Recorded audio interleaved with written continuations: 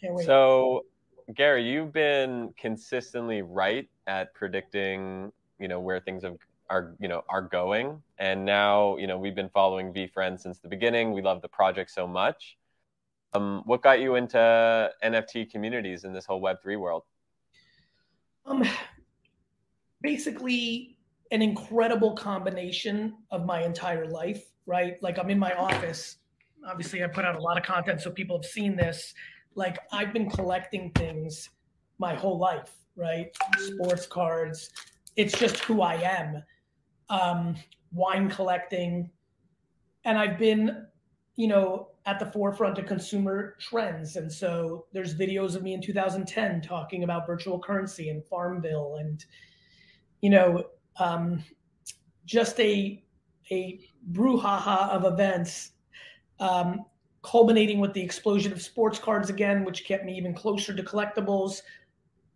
COVID allowing for a lot of interesting behaviors to pop up, natural things that were happening like Roblox and Fortnite and NBA 2K and Madden skins. And I've just been watching the digital thing, being an early investor in Ethereum, and really just seeing NBA Top Shot and CryptoPunks happen, and did my 30, 40 hours of homework on the current state of NFTs, not what I knew about CryptoKitties in 2017, and basically did what I do all the time, whether that was Snapchat or TikTok or Musically or podcasting, or to your point, I'm very fortunate at this point to have a reputation of being solid at having a sense of what's happening. And that's what happened to me. I thought NFTs were going to happen, and they've happened. And the way I've learned my whole career is by doing.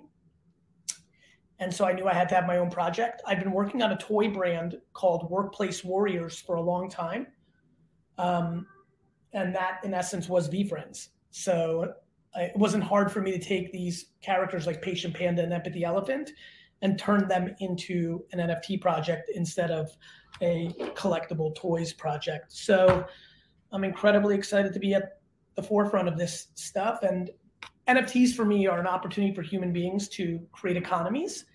And economies are healthy when you bring value to the economy. And I'm very good at bringing value to my constituents. And that is my plan with this project. So I just want to double down on one thing you said right there. Sorry. So you said like the 30 to 40 hours of homework you did. What is your process? So many people would benefit from hearing this. Like when you get excited about a new idea, you're a very curious person. Everything I've always listened to and read about you is just like your innate curiosity is very real. How do you go do that 30, 40 hours of homework? Like, do you have a special way that you go into that rabbit hole to figure something out? Yep. First, it's the mental commitment, right? It's like, I'm doing this, right? Mm-hmm. Like, so it starts with mental commitment because my time is valuable. Everyone's time is valuable. My time is valuable because of the opportunities I have. Other people's time is valuable because people perceive their time as valuable. So people don't like wasting time on something that's a fad.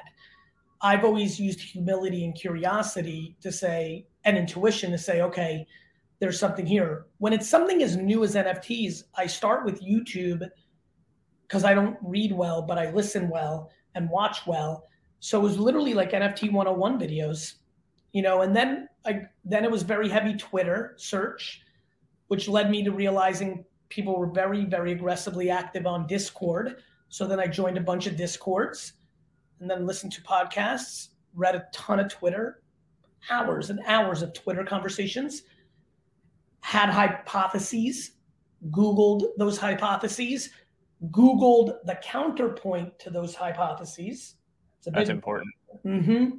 I'm very careful to not get caught in an echo chamber. I'm almost like I'm a boxer. I'm a counterpuncher, right? I want to know the alternative, the right click and save, the bad for the environment, the fad. Like I want to know every counterpoint. It's what keeps me from going in on things. It's why I'm not loud about everything. It's why I can be quiet or talk about the same thing for a year and a half. It means nothing's come along that is worthy of my reputational risk to get loud about. So that's my process.